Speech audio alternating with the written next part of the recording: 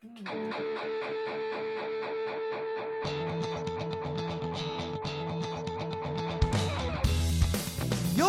listening to the Let's Go Buffalo podcast, your new favorite podcast for everything Bills and Sabres. What's going on, everybody? You're listening to the Let's Go Buffalo podcast, your favorite podcast for all things Bills and Sabres with the pals, Nigel, Tom, and Jake. Episode 14 coming at you. Quick reminder to everyone to follow our social medias on Instagram and X at Let's Go Buff Pod. That's Buff with 2 F's and Pod, P-O-D. Let's say hello to the fellas. Tom, how we doing, pal? Hey, happy spooky season, boys. Happy Halloween. Ooh. Tom, will you be trick-or-treating this evening? Yes, I will, and I expect to be turned around. And what? And what is your costume, Tom? Excuse me, sir. You are far too old for this. But Tom, what will you be dressed as? What's my costume? Yeah. I don't have anything quick and snappy. A tired 30-year-old. Yeah, yeah. Welcome to my life. Jake, how we doing, pal?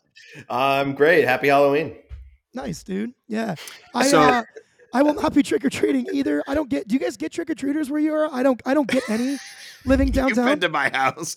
I live in the middle of the woods. That's right. No, yeah, that's right. So no.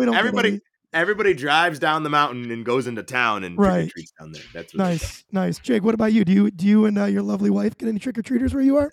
First year here, so I don't know. I will be fighting with her where she'll be trying to usher children in the door to come get candy, and I will be turning the lights off and trying to keep them out. So we'll see who wins. Jake will be pelting them with candy from the porch. You like Skittles, you little asshole? Get out of here. Dude, I'm the same way, dude. Like, ever since I got into my own place, shut that shit down, turn the lights off. Like, nobody's even alive in that No house. one home. Yeah. Exactly. Nope. Yeah. Get your candy.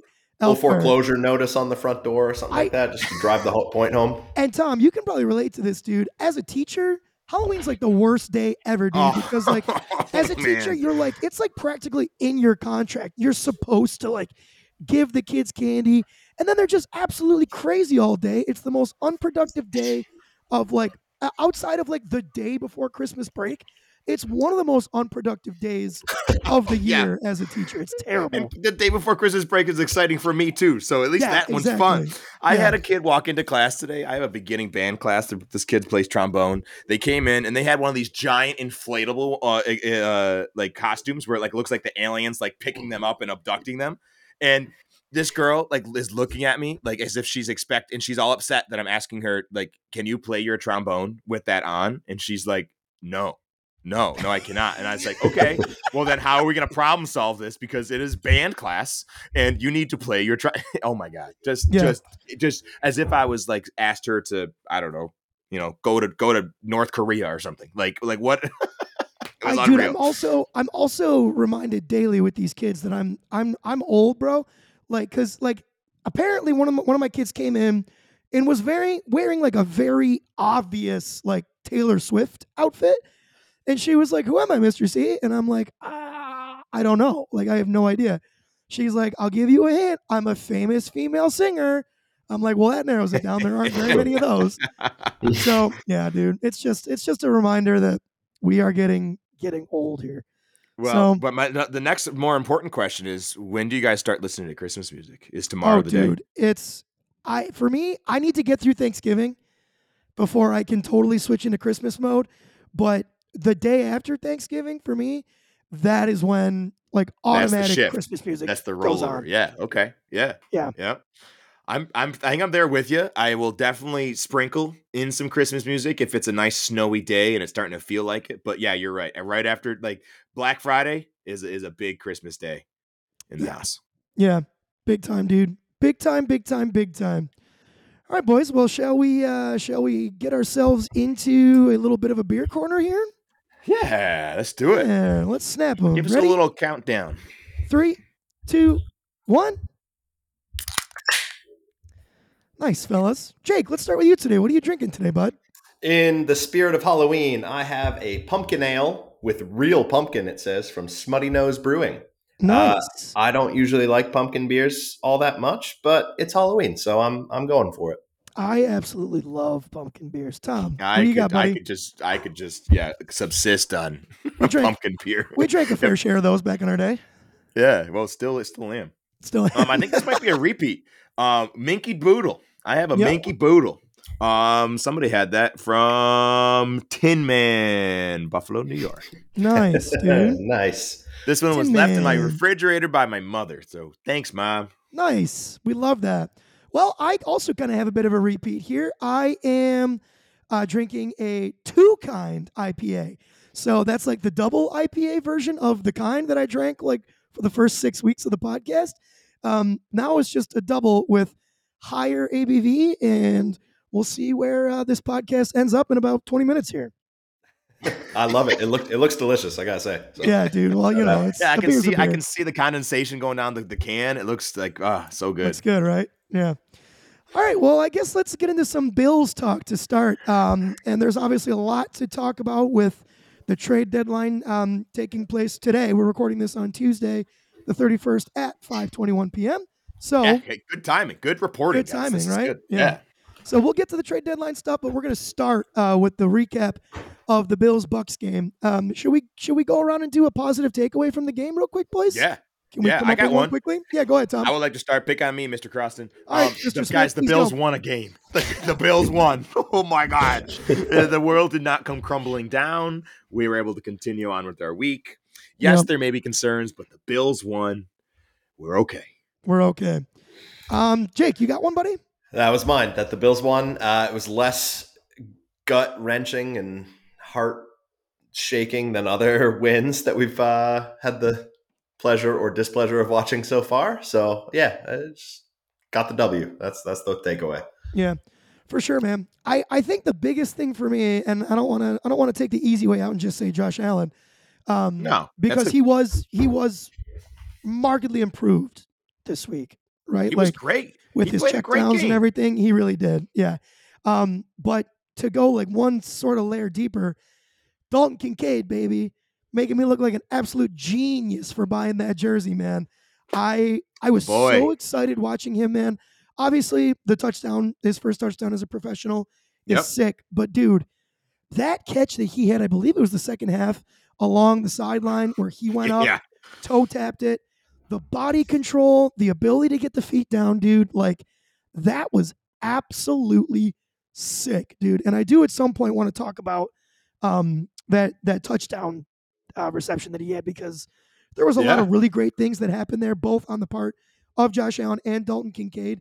But Dalton Kincaid having that game for me, dude, that was the most exciting takeaway I had for sure. Dude, yeah. It's great to see him come in, right? Dawson Knox is out on IR for a few weeks. Kincaid, this was his opportunity, and he took it, which was great to see. It was cool to see him involved with like a little shovel pass near the end zone. Like that was, I think that absolutely could have been a touchdown. It was. We've seen Travis Kelce do that all the time, and now we get to participate. It's great. Yep, that was that cool. was very much remnants of the Kansas City Chiefs offense there with that little shovel pass. It was right out of the playbook. And, and I'm so excited that we get to be part of that now. Yeah, I know. That's a fun little trick. So, I mean, the other one for me, dude, Khalil Shakir, I guess the overarching theme with that is we didn't just force the ball to Stephon Diggs for the entire game. We spread the ball around. Dalton Kincaid, very active. Khalil Shakir, very active. Gabe Davis, very active, which I'm going to say doesn't overall change my opinion of him and how I feel about him as a player on this team going forward. But outstanding game from him. And then Steph Diggs still contributed, dude. I think he still had 70 yards receiving, which is, not a bad game by any stretch of the imagination. So I just think seeing the ball get distributed in the passing game a little bit more equally was huge. Tom, anything else you want to add to that real quick? Yeah, I completely agree. It was great to see lots of people involved. And my favorite thing about Gabe Davis was that he wasn't used in the normal way that he usually is. He's usually a down the field stretcher, big bodied, 50-50 ball kind of guy. Like he's way down the field. So it was cool to see both Dorsey use him in new ways, and then Gabe Davis actually be able to contribute in new ways. So he was definitely a tendency breaker, and who knows how long that will be able to be successful. Like some teams are now going to catch on to that and be ready for that. However, it was cool to see him not win in the same way he always does. So that felt great. Yeah. I guess the only other real big positive takeaway, or something that I just really liked that I saw, we took like the one thing that seemed to be working in our previous couple games, which was a hurry up offense. We ran no huddle for the good chunk of the start of that game. Yeah. I was liking what I was seeing, man. I thought that no huddle really, really, really works well into Josh Allen's favor. I agree. Can I ask a newbie Q around that? Yeah, dude. So does that just allow the defense less time to get set, or is it and a separate question, is Ken Dorsey, the offensive coordinator, less involved in calling the play? Is it more Josh Allen picking the play? Like, what are the benefits to no huddle offense? Tom, you want to go or you want me to take it? Yeah, I'll take the defensive side of that. So it keeps the defensive personnel on the field. They have less time to sub out.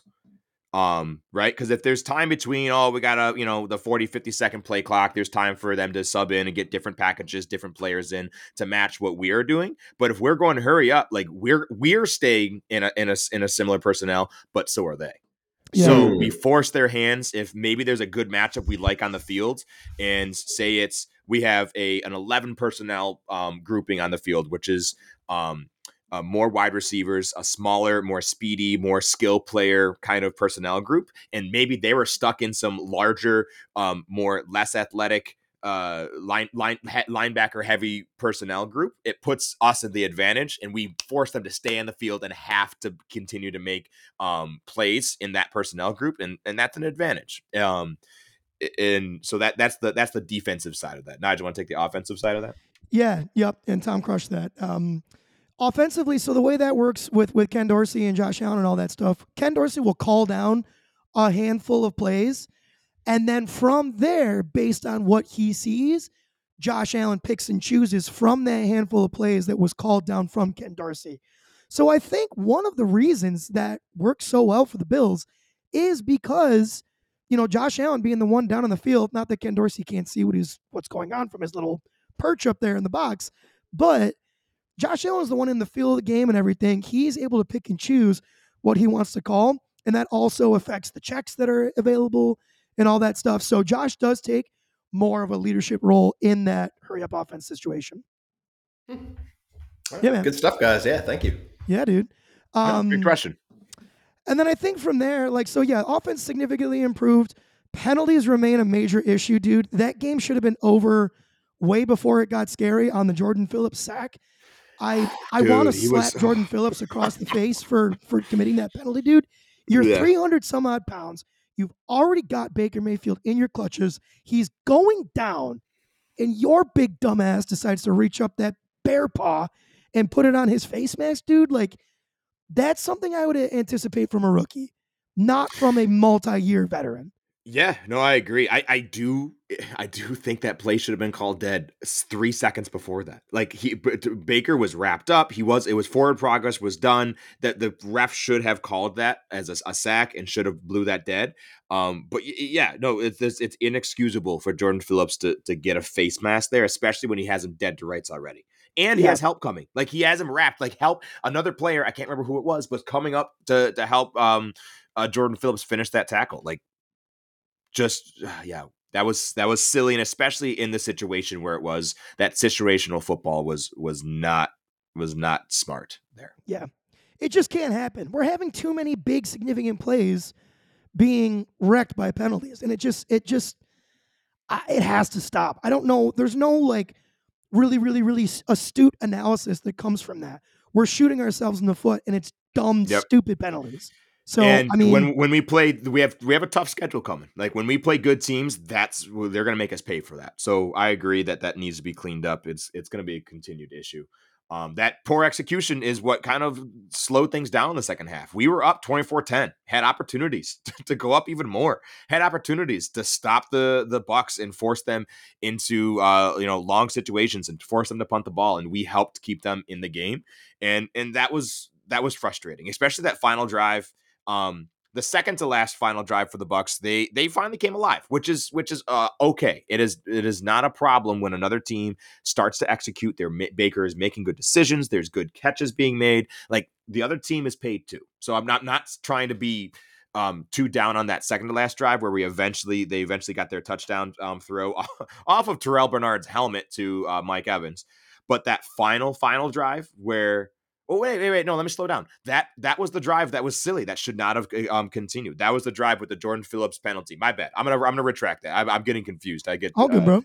It feels like so. That was the drive where there was just so much going against us. There was that Jordan Phillips penalty on fourth down. There was another penalty that seemed a little silly for us to be called against us on fourth down. So they converted. Great. Then fourth down in the red zone, fourth and long, and they bounce it off of Terrell Bernard's head. Unlucky, it right into Mike Evans' arms, and he gets a touchdown. Like, at some point, the Bucs offense needed our help to get there, and we were happy to dish that up. Yeah. Tom, I would love to be along for the ride with you on this second half of football discussion. I absolutely fell asleep during that part of the game. I saw the Bills touchdown drive coming out of the second half, was absolutely elated, super excited, and immediately fell asleep. Did not see another snap in the rest of the game. So, hand up, that's really poor podcasting. Oh my gosh. I absolutely passed out. So, yeah, he went radio silent on the text thread, so I knew something. Yeah, I woke up at like midnight to a text from Tom being like, "Night, you awake?" Or yeah, you're still there. You can't be that upset. It's not going that badly. Yeah. And then like I said, it was just poor execution in the second half, and the Bucs came alive for a drive or two, and holy cow, we had to hang on for a nail biter at the end there for a Hail Mary throw that thank God fell dead. Should have been caught. Should have been caught. Yeah, should have been caught. But, and anybody who's saying that there should have been penalties called, there absolutely should not have been penalties called. Both sides were committing penalties. That was everybody made the right play and let the Hail Mary happen. Like, that needs to happen. Everyone is assaulting everyone in that play. Yes, it was on both sides. So I don't want to hear anything from Bills players, from Bucs players, from anyone else. I don't want to hear anything. That was exactly how it should have been called. The refs made, in my mind, poor reffing decisions throughout the game. That was the correct one. Yeah. And then my last little shout out before we go on, just to continue on, is we got to shout out Sam Martin. That guy was punting out of his mind. I think every one of his punts was inside the 10-yard line or 4 out of 5 or something like that. He had another one that was very close. If whichever Bills special teamer was there, who was trying to tip it back into play, he was very close, and that could have been another just pin him deep, and oh my gosh, so good. Yeah, so good. That guy's a weapon, dude. I mean, you in truth, you don't want to see that guy on the field, at least not kicking. You want to see him holding for, extra point attempts. But in the role that he's, signed for, you don't want to see him. But man, dude, like when he's got to come out and punt, I feel so good about it. And I just know that, knock on wood, the right play is going to be made, right? He's going to put the ball in the right spot, or at least very close to it. So yes, in good weather, bad weather, and he's been awesome, and he's a great holder for Tyler Bass. Like, been very consistent. Knock on wood again, because we're definitely very stitious here. And but no, he's been looking good. So yeah, I'm really happy. I'm all good. Should we roll on over to some free agency signings? Not free agency signings. Trade deadline signings. Well, Tom, you're half right, because one of them technically was a free agent addition. Okay. But before we do that, I got to say one thing. Yeah. Found out today the Jets signed Roger Saffold. So Jets, good luck. Have fun. Yep. I will be sending a text to Ed Oliver to make sure he knows that Roger Saffold is now playing guard for your team. So have fun with that situation. So we'll deal with the less, for my money, the less significant of the two recent Bills additions. Leonard Fournette is signing with the team. He's signing to the practice squad. Comes as a free agent, most recently with Tampa Bay, I believe. 6 foot, 228 pounds. He's 28 years old, almost 29. We all know who Leonard Fournette is. Which is wild. I always thought he was older. Yeah, thought he was older. He's a between the tackles runner. He's not going to be someone that's going to gash you with speed on the outside zone runs. He does offer significant improvement on the team right now in terms of pass protection. Latavius Murray is pretty good at that. James Cook is an absolute liability. And the best player that we had for that was indeed Damian Harris, who is now out for what's looking like a significant remainder of the season, considering the fact that we did sign Lenny Fournette. So offers a lot in pass protection. Also offers more in the receiving game than Damian Harris does, which I like. And I mean, I say this is insignificant. I think it more or less is. It seems to me to be a move to keep some beef in the run game that isn't only the oldest player in the league in Latavius Murray. Tom, Jake, you guys have things you want to add to that? I completely agree. Like, I think that's exactly what it is. You nailed it. I also think it's a sign that, Damian Harris is not expected back anytime soon.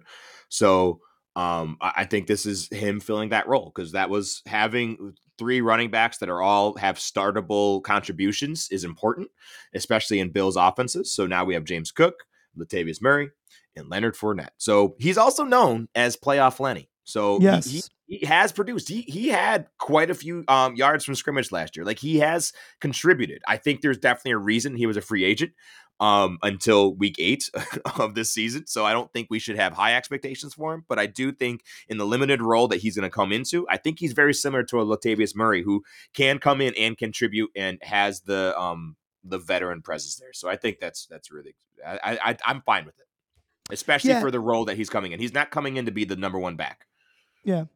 Yep, I'm with you. I'm just fine with it. That's about where I get to with that. It's nothing that really gets me. Have you seen any super compensation excited. on that? No, I don't. It's practice squad, so it's got to be minimal. Right. So I don't know what it's going to look like when he gets to the team. It's a no lose situation. Right. We're not paying out the nose for him. Yeah. If he sucks, we just don't play him. Exactly. I think we're all good. So I'm fine with it. We needed a player, and I'll take the veteran presence, and I'm okay with that. Yeah, a guy who's been through the process, has won a Super Bowl recently, can add a little bit of a veteran presence. Yeah, it's fine. Yeah. It's fine. Yeah. And then the more significant of the two just happened a couple hours ago here. The Bills are trading for cornerback Rasul Douglas out of the Green Bay Packers defensive squad. So the Bills are sending a 2024 third-round pick in exchange for Rasul Douglas and a 5th-round pick from the Packers, which is also a 2024 pick. Rasul Douglas is 29 years old, 6'2", 209. For me, this is a guy who is good. He's a good player and is a significant improvement over Dane Jackson. I think with Trey White injured right now, Rasul Douglas immediately becomes CB1 on this team. However, 29 years old, to me, likely a serviceable Band-Aid until the team gets more clarity on the health and future of Trey White, which to me also will probably impact the length of time that Rasul Douglas is a Bill. Tom, you want me to keep going here in my bullet points, or do you want to chime in? No, you're doing great. I will chime in though. Yeah. So no, yes is what how that was. Yeah, that was good. That was you nice. got it, buddy. Yeah, crushed it. I agree. I think he's a serviceable back. I really do. I think this is significant, especially because we've always been screaming and kicking and crying for Brandon Beane to make a trade deadline move. Like, this was huge. I think he's going to be able to come in, be part of that rotation. And Dane Jackson, honestly, I've been happy with.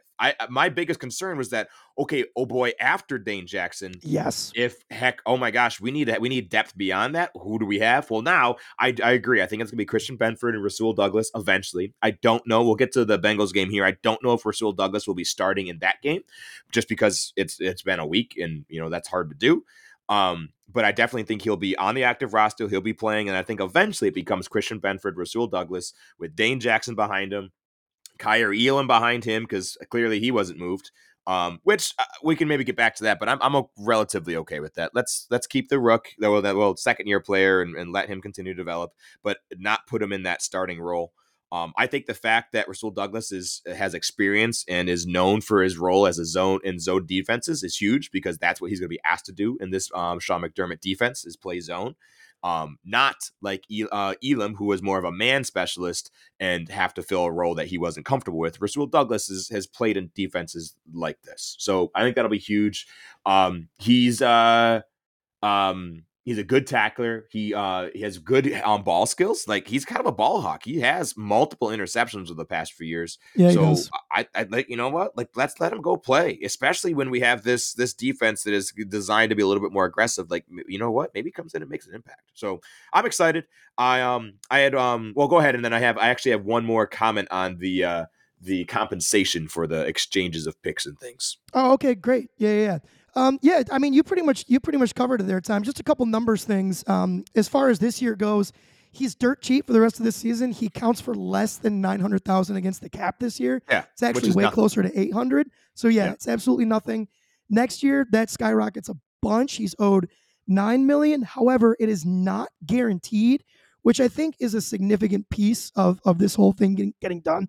Brandon Beane, according to everybody on Twitter, made a massive push to get Jalen Johnson out of Chicago. And by all accounts from, again, the same people on Twitter, Chicago's asking price for him was just absolutely outrageous. I get that he is a young cornerback one that was drafted in the second round and is outplaying his draft value, which is always going to make teams freak out a little bit. For me, dude, and we didn't really talk about this much, but for me, I guess I would love to know what they were asking for him. Like, if it was like multiple first round picks, then yeah, get out of here. But I mean, this is a guy, dude, that, like, if you're concerned that Trey White is done, this is a guy who you immediately replace that with way more youth, a ton of athleticism, and a guy that is operating as a full-on bona fide cornerback one this season. I would love to know what they were asking. If it was a first and Kaiir Elam, me personally, I'd probably make that trade. You'd wrap them and bubble wrap them, ship them yourself. Yeah, and now I know a lot of people treat first-round picks like they are gold, and they can be. I think one of Brandon Beane's best moves up to this point was trading a first-round pick for Stephon Diggs, bar none. This could have been a situation. If I'm being honest, I was hoping we were going to get that with Jalen Johnson.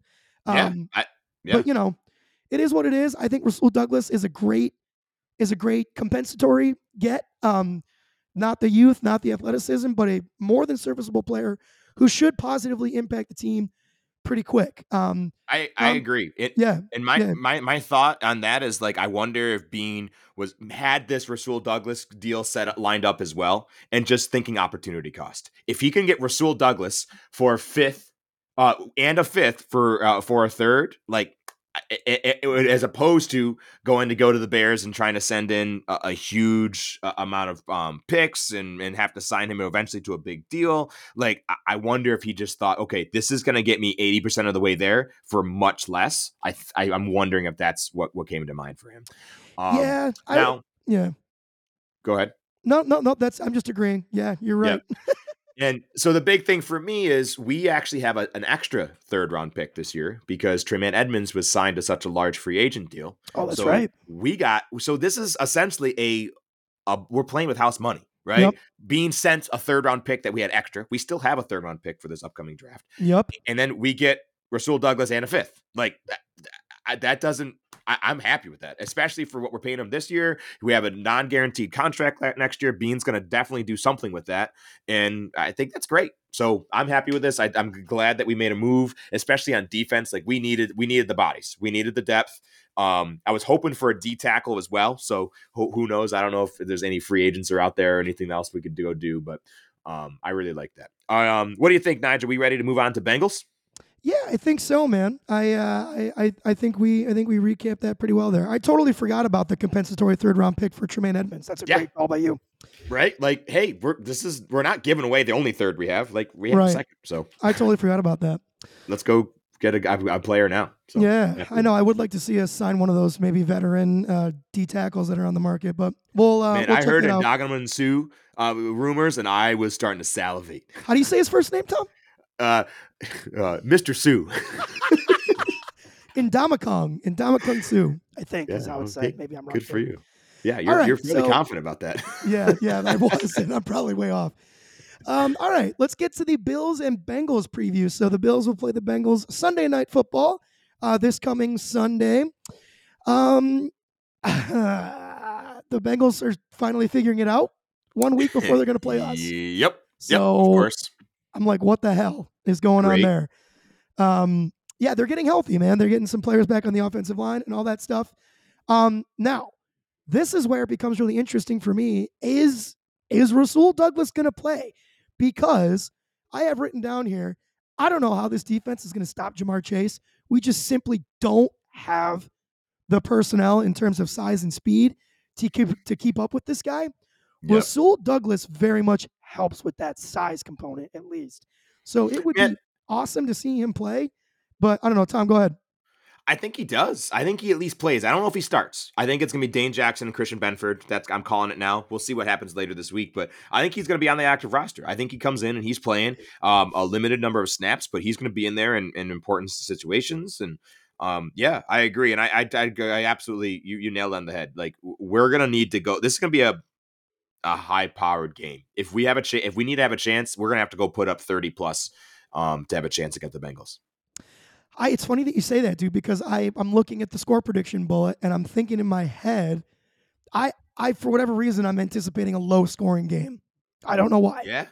Yeah, I have no idea.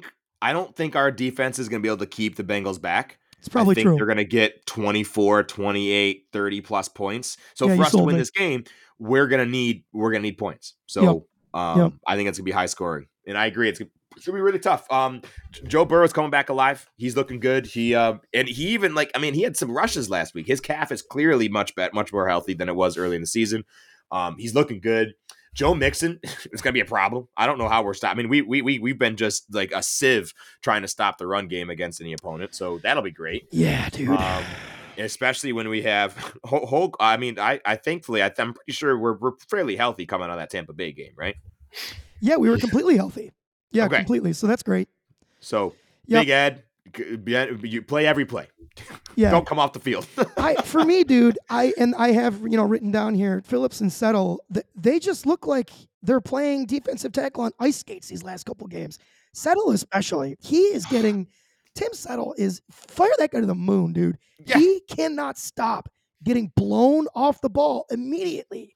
I don't understand. I don't know how he started over Puna Ford all that time. And I don't, of the beginning. So I don't know. That's what I was going to say. I mean, for me, dude, Puna Ford is the one that deserves to get these snaps opposite of Ed Oliver. Yeah. Like, he should be the number 2 right now. He looked good, I thought, against the Bucs.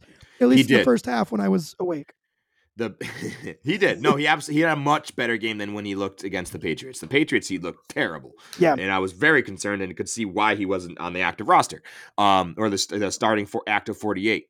But yeah, so that's gonna be a big deal. Offense needs to be we need to come out and have a plan, because man, what's the name of the Bengals defensive coordinator? It's escaping me. Oh man, Zach Taylor's the head coach, right? Lou Anarumo, right? Anarumo, yep.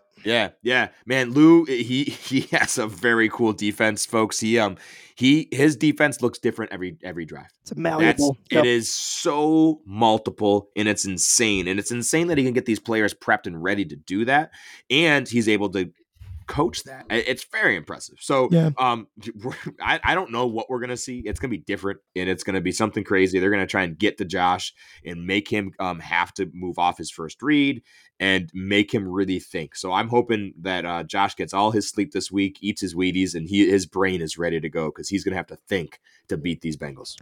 Yeah, I'm just hoping for more of the same that we just saw. Be willing to take the checkdowns when the free runner is coming on the blitz. Get the ball out quick, get it out hot. To Kincaid, Shakir, and Cook.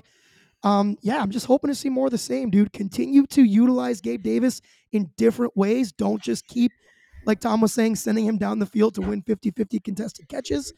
And still, dude, I still, and I know people are probably going to be sick of me saying this, still looking to see a little bit more involvement from James Cook in the passing game. Get that ball without a screen, right? Because we don't, for whatever reason, we just can't seem to run screens. Can't do that. Nope. We need to facilitate this guy with the ball in space a different way. I don't know what the answer is. That's why I'm not an offensive coordinator. That's why I'm an elementary band director. I get paid to do what I know how to do. I don't know what the answer is for getting him involved more outside of screens in the passing game, but the guy is too damn quick to not have the ball in his hands more. I don't understand why it's not more of a focal point. More of the same would be good. I hope we scheme him up. Yep. I think it's going to be, they're going to have to come out and play a very good game. This is probably the toughest test we'll have all season. So far this season. Maybe minus the Dolphins, but thankfully they came out and looked really good against that. So here we'll see. What do you guys say? Should we do some score predictions? Yeah, Jake, I haven't heard your voice in forever. You go first. By the way, Jake, I thought of you this past weekend. I don't remember the score. I don't remember the teams. There was a scoregami this past weekend, though, in the world of the NFL. No way. I missed it. Oh, nice. Do some. I'll do a little floating around here while you guys are giving your predictions. You know I love a good scoregami. It's one of my favorite parts of scores in the NFL. So with that said, this weekend, I'm going to go for another scoregami and say 25-18. I think the Bills have a tough time stopping the Bengals offense. I'm going to say 25-18 Bengals. Ooh, Jake, taking a page out of my book there. Well, I'm going to follow right through him. I'm in the next chapter. I'm going to say it's going to be a high-scoring game, and I don't think we're going to be able to keep up.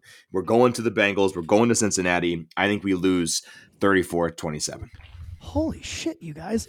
Well, first of all, the scoregami, Dallas Cowboys defeated the Los Angeles Rams by a score of 43-20, being the 1,079th distinct score and the fourth scoregami of the 2023 NFL season.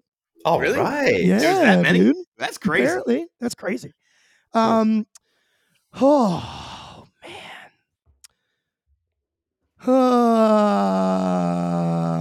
35-28 Bills. Oh, okay. All right. There we go. Yeah. You heard it here first, Nige. I know. Yep. I'm going to lean on the boys. We all keep saying, we don't want the Bills to start playing their best ball now. It's time to start thinking about getting there. Right? Yeah. Like we're halfway through, just about. We need some wins, especially some conference wins. A win over the Bengals would be huge. We need to start stacking some of these interconference wins, the divisional wins. It's okay to not be playing our best ball right now, but we got to be on the cusp of starting to play our best ball. And I would love to see us there's a lot of, there's going to be some weird emotions with this game, dude, right? The last time that we were in Cincinnati was the Damar Hamlin injury. So I think it's going to be kind of an ominous, weird feeling. I think with that, you're going to see the boys come out swinging.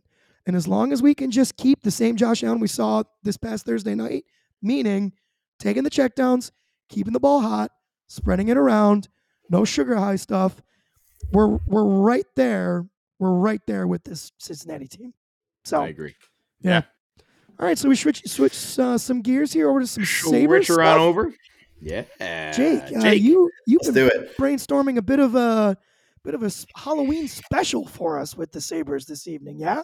I thought we'd do a little trick-or-treating in regards to the Sabres so far and see what early spooky trends will continue throughout the season and what will turn into some treats, perhaps. So with that said, I'm going to read off a couple of stats from the season so far. And this is the sickest drop ever, dude. I'm going to keep playing it. I'm turning it down. You got to talk over it. Keep going. You guys can't see us, but we're all swaying our heads and shoulders a little bit in our video chat. All right, Jake. Guys, so I'm going to read off a couple of stats from the season so far. You tell me if it's a trick or a treat. That should be pretty obvious. But what I want you to really tell me is it indicative of a season-long trend, or is it something that we'll see correct itself or come back closer to what you would expect? Okay. So with that said, Victor Olofsson, 0 points through the first 9 games of Buffalo's season. Trick or treat? I don't think that's a trick at all. I think Victor Olofsson stinks in his current position with the Sabres, and the only way he's going to get goals is on the power play, which he isn't even always on right now. And to piggyback off of that, he's not even dressed for every game right now. He's a healthy scratch every other game. So for me, it's definitely not a trick. Certainly not a treat either. We would like to see him be impactful. But in terms of the game here, it's a treat, dude. I don't see him taking off by any stretch of the imagination. And I once again think once Jack Quinn is back, you're going to see Olofsson traded. Yeah, completely agree. How about 2 players that are at a point per game pace so far? That's Rasmus Dahlin and Jeff Skinner. Trick or treat? Keep that going? Yep. Treat. Yep. Treats all the way. Dolls, man. Freaking. off to a good start. Was off to a great start last season. Keep it up. I'm waiting to see, waiting to hear the Norris conversations. It won't start for a couple months, but I hope he's in that conversation. He keeps this up. He definitely will be. Skinner is keeping our offense afloat right now. Keep it rolling, Jake. And you want Darlene to be where in the Norris voting? I want him to be first. Hey, very good. Yes. All right. I was getting my clucker ready. Yeah. All right, keep going. No, I want him to be first. JJ Peterka has got 4 goals through the year. He's scoring at a 36-goal pace. Granted, he's shooting at a 20% clip. Trick or treat, does that continue? Nah, that's going to be a trick, dude. And I mean, by all means, JJ Peterka, if you ever hear this pod, shove it straight up my hoop. I hope you do. But I don't see this continuing to be a trend for him. 20% shooting clip is absolutely freaking outrageous. Not something that I think can be kept up over an 82-game pace. I expect to see this slow down in the next couple months. I agree. I don't think it'll slow it down too much. I imagine he'll get more chances that'll just drop his shooting percent. I still think he pots 25, 30 goals. Yeah, absolutely. The Sabres penalty kill is 6th in the NHL currently at a rate of 89.2% successful kills. Trick or treat? I'm gonna go with treat on this one, dude. Yeah. I'm gonna go. I'm gonna go with treat, and it comes back to the additions of oh God, who do we add? Eric Johnson and Clifton. So, but Clifton didn't even play the last game or so. So. Nope. Yeah, for me, dude, I think that's gonna be a treat, dude. I don't think there's any massive reasons why that should slow down, barring significant injury. Yeah, I've been pounding the table for Eric Johnson. He's such a good penalty killer, and I think that's one of the reasons we brought him in. Yeah, and it showed. He's awesome. Now, the flip side of special teams, the power play, scoring only 1 goal more than they've allowed. So they've scored 3 power play goals and given up 2 shorthanded goals. And they're operating at 10.7%, which is 29th in the NHL. Trick or treat? Yeah, dude, in order to help me sleep at night, I have to hope that this is a trick. This especially the first power play unit, and the second one's potent too, but particularly the first one, that first power play unit should be operating 23 to 25% success on that power play. I think what I'm seeing right now is either a lack of willingness or a lack of knowing what to do in terms of an adjustment. Teams are taking away Tage Thompson on the power play now. They know he's got an unreal shot. They need to find a different way to put the puck in the net that isn't just Tage Thompson. I don't know where that goes, but I have to pray that this is a trick. I totally agree. They've been trying to funnel the puck into the bumper, so in the slot, to try to get traffic in front of the net, and it hasn't been incredibly successful, but I could see a scenario where that can create more offense. But I totally agree with you. Teams are taking away the shot from Tage, taking away the pass to Tage, and that was so lethal last year. You have to expect that teams are going to take that away, and they look crippled because of that.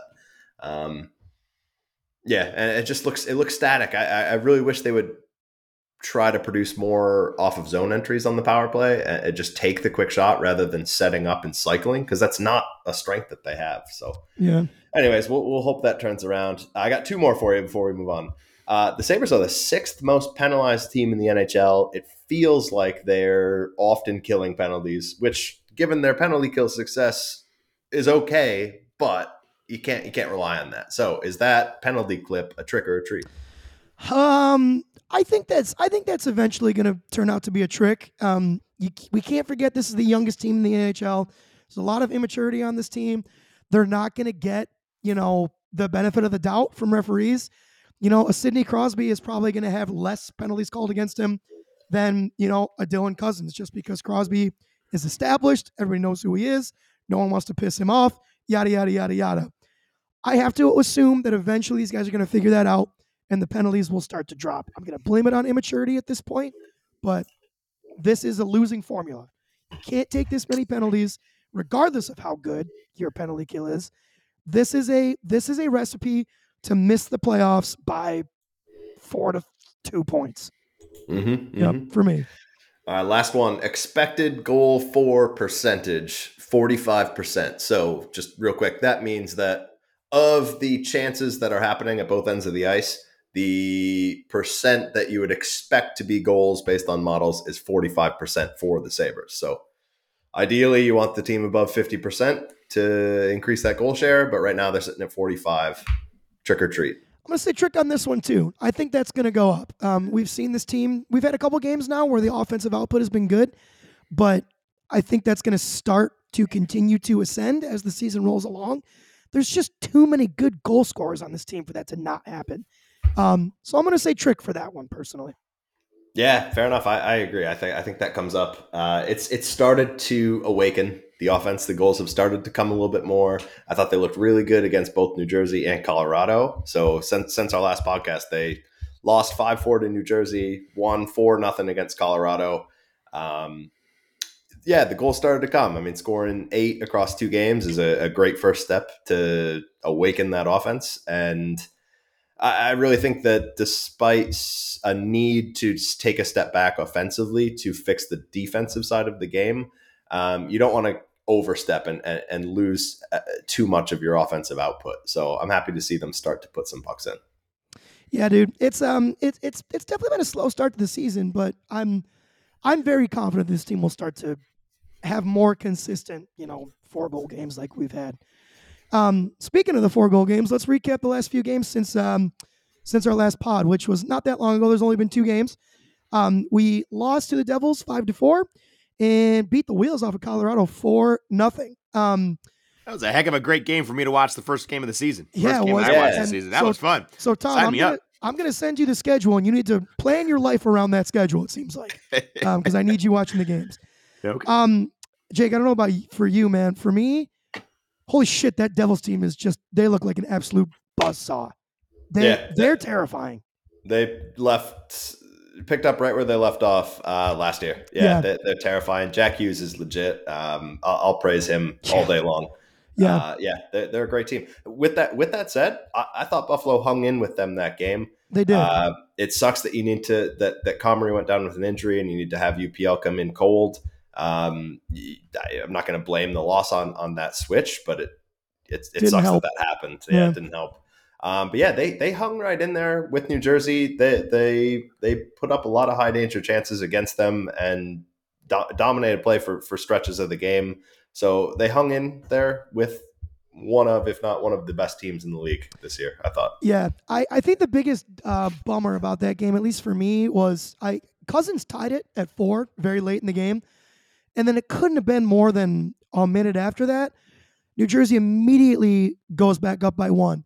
That is the goal that I need to stop seeing happen from this team to feel like that they are taking the next step, right? Yeah. Like at that point, you score that 4th goal that late in the game. I don't remember exactly how much time was left. That game has got to get to overtime. You've got to find a way to get a point out of that game. It really, really, really bummed me out to see us immediately give up that 5th goal and then lose and get no points. That definitely sucked. But New Jersey is incredibly potent. That team runs 4 lines that can score, runs 6 nasty, quick, skilled defensemen, and Vitek Vanacek is no joke in that. So that's a buzzsaw for Devils team. We'll get them a few more times this year. Another buzzsaw team though that we kicked the brakes off of, 4-0 win against the Colorado Avalanche is nothing to shake your head at. Jake, did you have any big takeaways from that game? Absolutely not. No, they just set a record for number of road wins consecutively dating back to last season into this. And it ended as they lost to Pittsburgh, also 4-0, but then Buffalo piled on and gave them another 4-0 loss. So yeah. Great game. Tom, that was your first game, you said. You wanna pitch in any takeaways you had from the game? It was cool to see the team take the lead and hold the lead. Right? To see them they'll keep that pace. Especially, I mean, you guys like hyped up the Avalanche, right? Like they're a decent team, right? Oh, they're sick. They're way more than team. decent. Yeah. Right. I'll hype them up despite the loss. Yeah. Right. So to hang in there with a team like that, I think is a big deal. It was I'm going to be honest, in my experience watching hockey is a lot of, oh my gosh, there's a lot going on all at once, right? And I think it's just going to take time. So I'm excited for this season to continue to watch more and get more and more cerebral about it and know what's going on without having to think as much. But yeah, no, it was great. It was very fun to watch. It was cool to see them take the lead, hold the lead, and continue to play well throughout the game. And then, I mean, let's shout out that goalie, UPL, right? That's what we're calling him. Yeah. Yep. Right? UPL. Like, that's a big deal. First shutout of his career. Yeah, that's a bullet point and that we have. I'll say this. One of the first games that he's won in a long time, first games that he's played in a long time, where I felt confident in what he was doing. He wasn't giving up crazy rebounds. He wasn't fighting the puck. And yeah, it's just he looked confident, and I'm thrilled to see that. It's few and far between in the games that he has played. So yeah, I first of all, dude, you gotta commend the guy for getting his first professional shutout. That's huge. I would like to hope that starts to snowball a little bit, right? Like, and this is what goalies do, man. Like, they catch a good game, and then they're weird and they're creatures of habit, and they just start to pile on their successes. Some of them also pile on their failures too, which UPL has also been guilty of. I think you made a good point by not totally blaming him for the Jersey game. I think it's got to be so hard. Well, I did it as a younger guy coming in cold for, a goalie halfway through a game. It's hard to do, man. Like, you're not prepped. Not that you're not prepped, but you're not warmed up. You've just been sitting on the bench, opening and closing the door for guys coming off the ice. Like, that's a hard position to be in. And then for him to not play well that game, and then the next game come out and absolutely crush it, tracking the puck well, decent control of rebounds. I would have liked to have seen some more of those. But man, one thing that he's got over Devin Levi that this is a reason that I hope UPL turns out to be a success. He's so freaking big. You look at him in that net, dude. He looks like he's 2 feet over the crossbar. Like, he's massive, yeah. The guy is a mammoth, dude. So, like, you need to see him start to continue, because having a big, successful goalie like that is only going to help in those times when Levi needs a break. And, in a perfect world, these guys are competing like crazy for that 1A spot. Yep, 100%. Yeah. Well, so good time to talk about some goalie news. We talked about Eric Comrie, lower body injury against the Devils, a similar injury to what he had last year, where it was a non-contact injury. So you hope that's not indicative of larger issues of being injury prone. But in any case, I guess starting the year with the 3 goalie carousel is not a bad thing. Looks like he'll be out a couple of weeks. The good news is Devin Levi looks to be slated to come back this week before the Flyers game.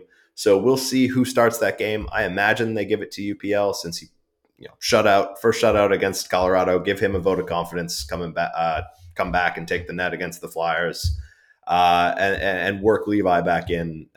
Give him some time to recuperate. Yeah, man. I agree with you completely in the sense that I think we should allow UPL to start this game tomorrow night, Wednesday.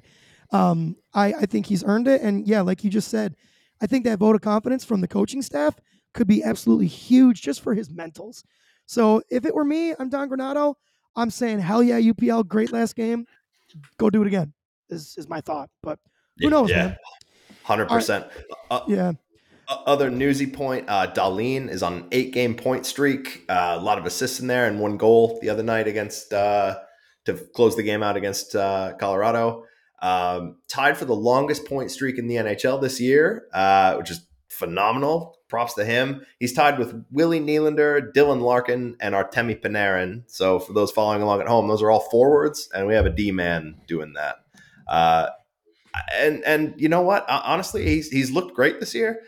I don't feel like he's taken over a game and really influenced it. He's just been very solid. So I think there's another step that he can take as the year goes on, and I'm salivating, waiting to see that. Yeah, dude.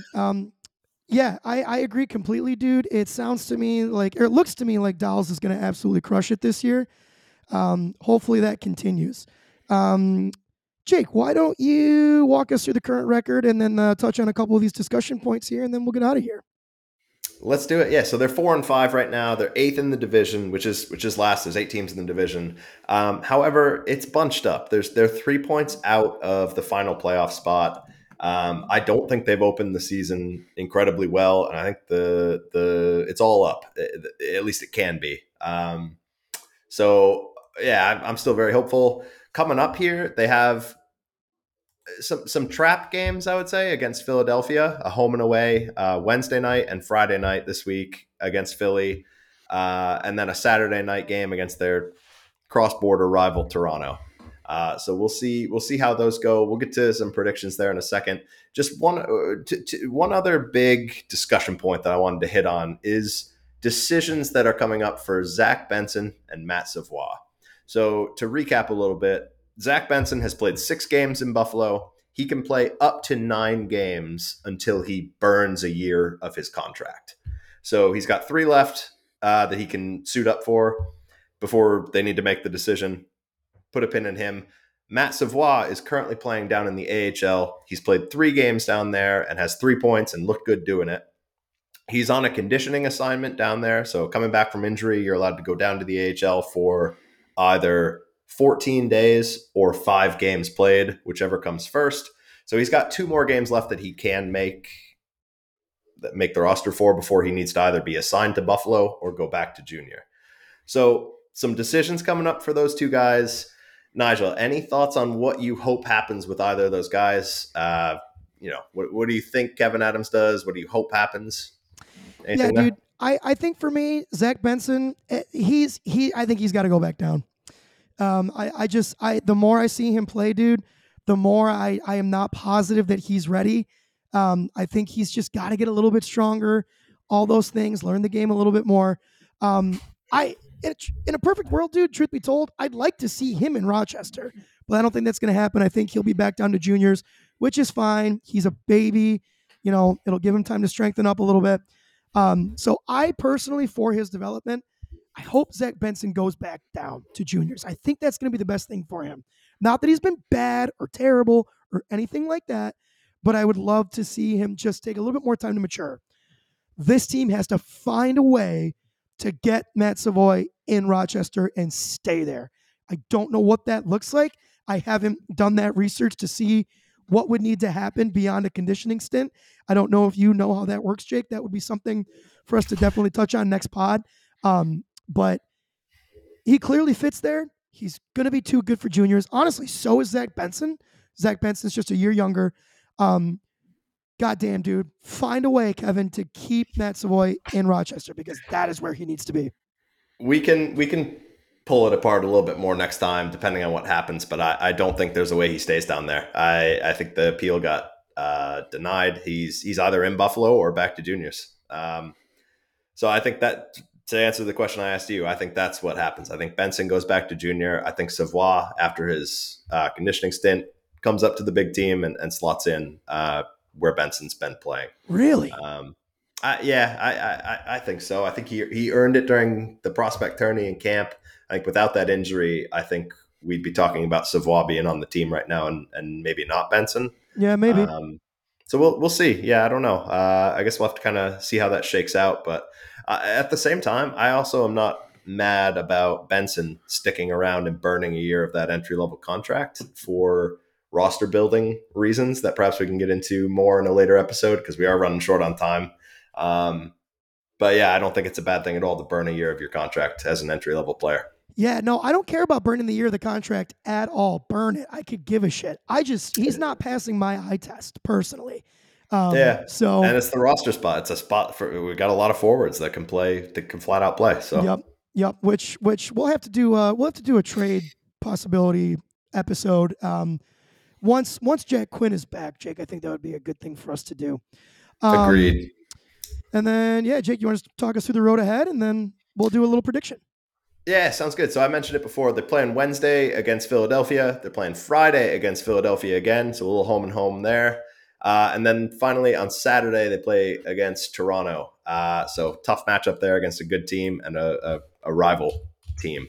So what are you thinking for those 3 games, Nigel? How do you think they fare? I'll go on a bit of a limb here. I'm gonna say 3-0 on this stretch. Philly on paper can't hold our jockstrap. They do have a very similar record to us right now, but I don't know, dude. Philly just flat out doesn't scare me even a little bit. They're in the rebuild process right now. I don't see them being able to. Let me rephrase. They shouldn't be able to skate with us. the Sabres are just flat out faster than the Flyers. But this is a weird game sometimes. So I don't know, but I would like to see us take advantage of the worst team. And then as long as I live, I just don't think I'm ever going to be able to pick Toronto beating us. It very well could happen. Toronto's sick. I just fucking hate them so goddamn much. So 3-0, baby. I'm right there with you. I despise Toronto. It's not the team itself that I hate as much. It's the fans. The fans coming down and buying all the tickets in Buffalo and all that nonsense.